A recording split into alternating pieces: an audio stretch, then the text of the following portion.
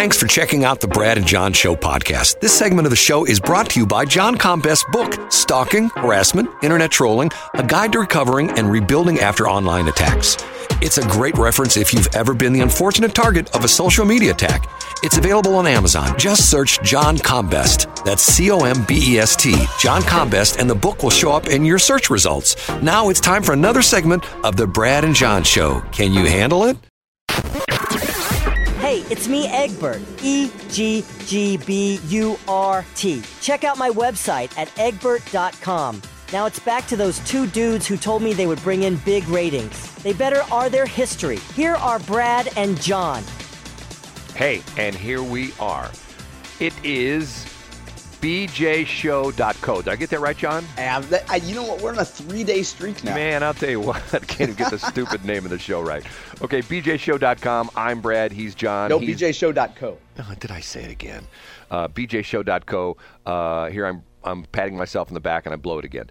He is John Combest, C-O-M-B-E-S-T. You can check out his website, johncombest.com, just like it sounds, and you will find everything you want to know about the state. Now, once again, when you go there, don't expect all sorts of crazy-looking graphics and flash videos and stuff like that. No bells or whistles, right? Brad. It's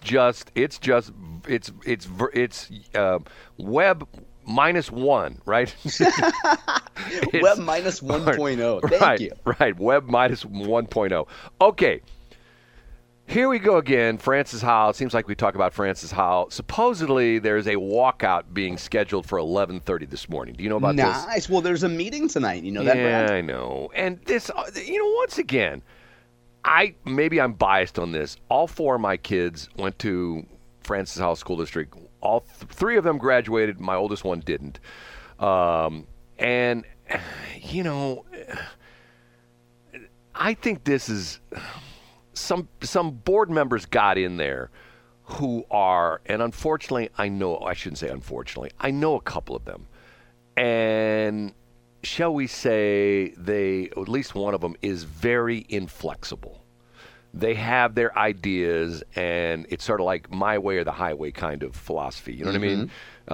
You do things my way, and I think what's happened is they have fallen into the trap that they have made themselves look like a bunch of white racists that we hate black kids, right? You know what I'm saying? Let's be honest. And the whole crazy thing about it is, I've said it before, let's be honest, there aren't that many black kids in the Francis Howell School District. Right, I think 8% of the students' population is black. It's not very many, okay? Mm-hmm. But 1 out of 12, let's say. Right, yeah. But yet, if you would go into the Francis Howell School District and do, like, let's say, German, I would be willing to bet you there are more than 10% of the kids in Francis Howell School District have German heritage. And go through a lot of the Western European countries. Italian, I know there's a lot of Italian there. I mean, once again, it's to the point where it's like, okay, and I guess, and I always get in trouble for this when I hear people say, well, we need to teach black history. And I will say, what about white history? And the response on that is always, well, that's what's being taught right now. Here's the crazy thing about that is, I'm going to get in trouble for saying this. Have you ever seen the musical Hamilton? I haven't, but I'm familiar with it. Okay, do you know who almost all the characters are, what race they are? Yeah, they're black, which is historically inaccurate. Exactly. So now, let's flip that. But hey, listen, it makes people feel good, though, Brad. Yeah, well, let's do the Tony Colombo flip test on that, and let's say it's a story about slaves in the Deep South in the early 1800s. And you remake the movie Glory, but instead of a black infantry group, you make them all white. Or the slaves are all white. And people go like, the black people go, whoa, hold on a minute now. That's not right. You got white people portrayed as slaves. But yet when we take a musical, it's about our founding fathers, and once again, you think we have disagreements here in the United States now in the government. Nobody's, doing pistols at 20 paces. You know what I'm saying? Yeah. I mean, it's calmed down quite a bit because they used to have duels and people were shot and killed, stuff like that. I don't. And to the point where remember there was for a while, the big news was the guy who did the voices on, what was the show? Family Guy. And the guy who did the voice of Cleveland, and he was a white guy. And the disappointing thing, sorry to interrupt your story, Brad, but the disappointing thing is the guy came out and apologize. Well, but the same thing. Now, what are you apologizing? The same thing with Hank Azaria, because he did the voice of Apu on The Simpsons. Apu being the Indian guy, the Indian guy who runs the Quickie Mart. You know, I'm going like, okay, that's what's called acting. Yeah. You know what I mean? Yeah. I mean, once again, well, and let's use a line from Dana Lash. She says, "Never bow a knee to the rage mob." So if you were hired to be a voice actor, to do a black character, do an Indian character or whatever, and you do your job, and years later people are like, I can't believe you portrayed someone who was outside of your race, and you apologize? Like, what kind of a man apologizes for something like that? the guy from U City. The guy from U City. What's his name again? Maybe the actor who did the Family Guy voice, maybe he was up late caring for his child. What's his name again? Brandon? What was it? What'd you say? Brian Williams. Brian Williams. Well, you know Not what? to be confused with other Brian Williams. I was going to say he got done doing the news thing, and they he did. They didn't renew. And you know what? He might choose to run against Corey Bush. You never know. They didn't renew his contract. After they bumped him from NBC. Hey, one more thing about Francis Howell. The superintendent sent out a note on. Let's see, what date is this? He sent out a note 2 days ago that just has a beautiful quote, and it says, this is from the school board. Sorry, not from the superintendent. We'd like to invite all speakers and audience members to model, highlighted word, civility and respect during board meetings. May we all listen to the viewpoints of others, even if we don't agree, and model the behavior we expect of our children. See, okay, here, if this is me, the weird contrarian kind of dude, okay? Mm-hmm. If I was the superintendent of Francis Howell School Districts and I knew there was going to be a walkout at 11:30 today, you know what I'd do? Schedule a test for 11:45. Oh, no, just the opposite. That's what I would do. I would call up all the area Chick-fil-A's and I would say, I want 10,000 chicken strips. I want 5,000 orders of those great tasting waffle fries, and I want 5,000 milkshakes, and I want it delivered at 11:45. And anybody who's in the building gets to eat for free. They get them. Right. My favorite thing about walkouts is, and you see this anytime there's a gun violence incident, and some woman in comfortable shoes from Moms Demand Action, which is a great name, by the way. Like, think of how many suburban women are really in need of a little bit of action. You know what I mean, Brad? John, I have to tell you something. You have a thing against women in comfortable shoes because you keep bringing that up. I do. Like, here's the thing: put on a pair of heels. Oh, so you're saying they should put on their stilettos and then they're real women, but if they show up in their flats, they're not to be taken serious? A woman a good 15 years ago, who I love and respect, said, "Never trust a woman in flats." If you're walking around the Missouri Capitol and you're wearing comfortable shoes, are you really committed to your clients? See how disingenuous that is, because let's use the male equivalent of that. Mm-hmm. See, the thing that I get is, I don't know if you noticed this or not. I mean, things tick me off about certain things. I think it's called Wolf and Shepherd. It's a brand, a Shepherd and Wolf or something like that. I haven't heard of it. You're there in front of your computer. Look that up real quick. Okay. And what they did was they came out with the dress shoe with the white sole, okay? Oh, yeah. Which is not a dress shoe. Well, and exactly. Thank you very much. It's like, to me, Dress it's like... shoe at all. It's like wearing a tuxedo and wearing Chuck Taylors. Wolf and Shepherd is the name of it. You're correct, Wolf Brad. and Shepherd. Okay. To me, it's like wearing a tuxedo and Chuck Taylors. You know what I'm saying? Yeah, it just doesn't work. If you're going to wear the tuxedo, wear the nice patent leather shoes and the whole bit. And once again, it's to the point where I'd see that and I go like, okay, I think that looks goofy as hell. And yet, our friend, I'm not sure if you're if you're hip to Greg Keller. You know Greg Keller? I don't know Greg Keller. Okay, so I've known Greg for 20 plus years, a top Republican mastermind in the state of Missouri. He has a quote here. I pulled it up. You know how sometimes you read social media posts and they stick in your brain? Right. He said if the Missouri legislature is going to enforce sex-specific dress codes, which was a big debate last year, it should prohibit men from wearing comfort shoes, especially the ones with white soles. See, that's my guy right there. Exactly. Once again, Greg is right about sartorial statements. Right. I mean, white dress. And by the way, I have a pair of really nice Cole Haan dress shoes that I got many years ago.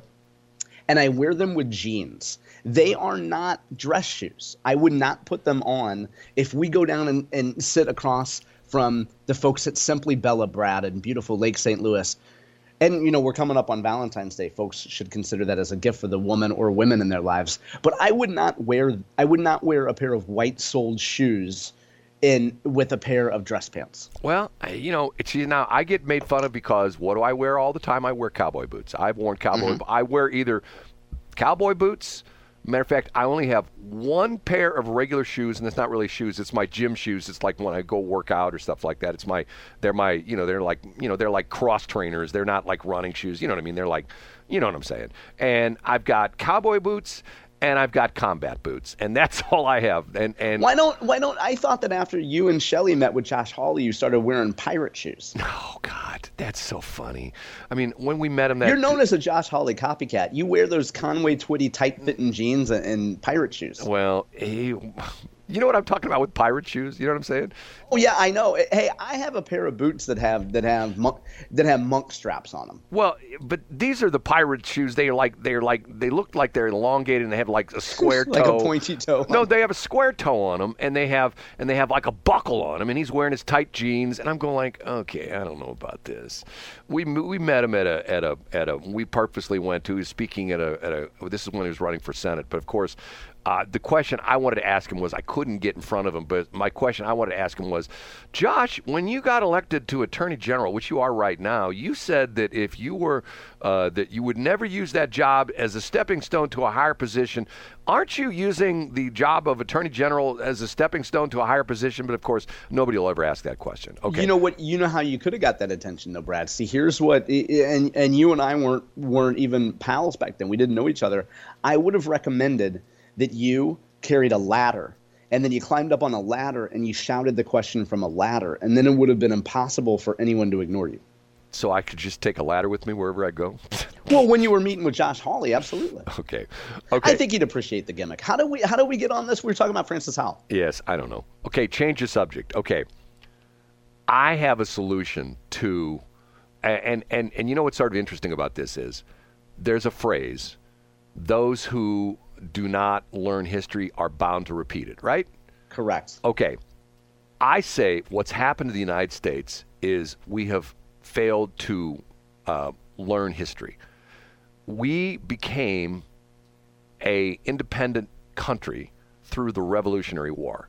And if you know your Revolutionary War history, the British at the time, the redcoats were dressed in this red, once again, not very good camouflage. They were dressed in red coats with white, like, fluffy shirts and stuff like that. Very regal. Very regal. And they had the fancy schmancy hats. And they walked into battle in a line, okay? And us at the time, I don't know if you could consider us Americans. We were colonists, I guess, at the time. Maybe we were Americans. I don't know what they consider themselves. Colonists, I think. Insurrectionists, Brad. Well, they were, yeah. And what did we do? We hid behind rocks and we climbed up in trees and we took sniper shots at the guys. And while they were out in the open in their line, we were picking them off behind trees, behind rocks, sitting ducks. Right. And that's how we won the war. Okay. So 200 plus years later, things have gone backwards, where we are the ones that dress in the uniforms and we show up and we have honor and we say this is how we're going to go into battle. And we got guys who are taking out our troops, who are blowing us up with IEDs, and they're shooting us with guerrilla style warfare. And if you go back to the ultimate example of what I call, it's not me, but it's the term, it's called asymmetrical warfare. You go back to asymmetrical warfare, it's the USS Cole, where two dudes in a rubber dinghy packed with explosives in, what was that? I think, weren't they in Yemen, or where were they? They were in a bay, in a harbor somewhere. Two dudes in a rubber dinghy that probably cost, I don't know, a couple $1,000 with a Mercury outboard engine that probably cost, $1,000. It was Yemen. I just looked it up. Yemen, okay.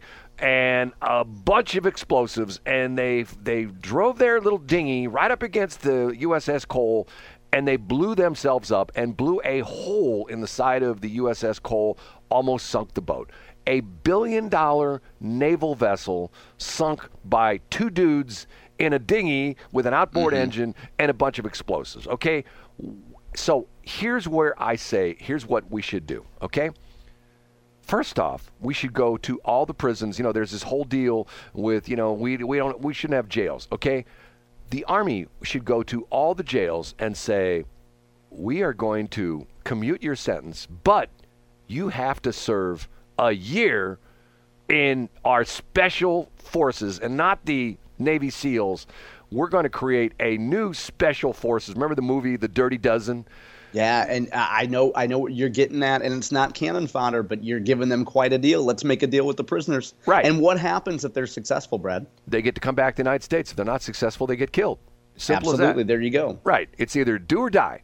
You could either be cannon fodder or you could be a free man. And then if you listen to the reports of the people streaming across the border, they now say that there are very, very, very few families, and most of the people streaming across the border, this is not me making this up, they are what they term single military-aged men. Military-aged men in the United States is 18 to 35. That is the age group that you can't be younger than 18. Well, you can if your parents, I think you can be 17 if your parents sign off. But you can't be over 35 unless you're Hunter Biden, but that's a whole other story. But so same thing, grab the guys at the border and say, okay, welcome to America. Here's what you have to do to become an American citizen. You have to serve in our United States Army for 4 years. You have to, and we're going to take you, the immigrants, we're going to send you to the nastiest places in the country. We're going to tell you, hey, go down with the Israeli defense guys in the tunnels and find those Hamas guys and kill them.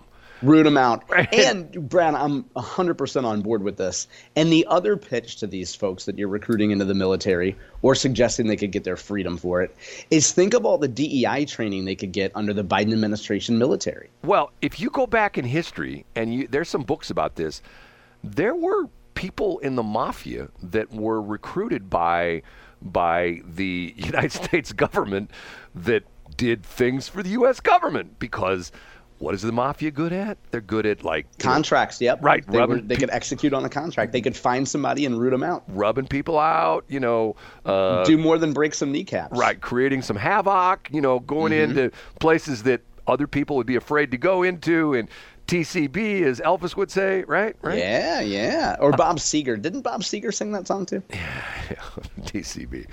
No, that was taking care of business. See, you're too young. That's a BTO, Bachman Turner Overdrive. Taking care of business. Oh, that's who it was. Okay. BTO with TCB. Okay. Hey, that's the DJ me. Hey, here's BTO with TCB. Yes, taking care of business right here on 104.5. Yeah, we have 104.5. Right. Okay. Or I could be a puker. You know what a puker is? Puker talks like that. That's a puker. Hey, it's John Combest and Brad. We're on the air right now, and we're moving and grooving, and we're hoping you're having a great time listening to us. That's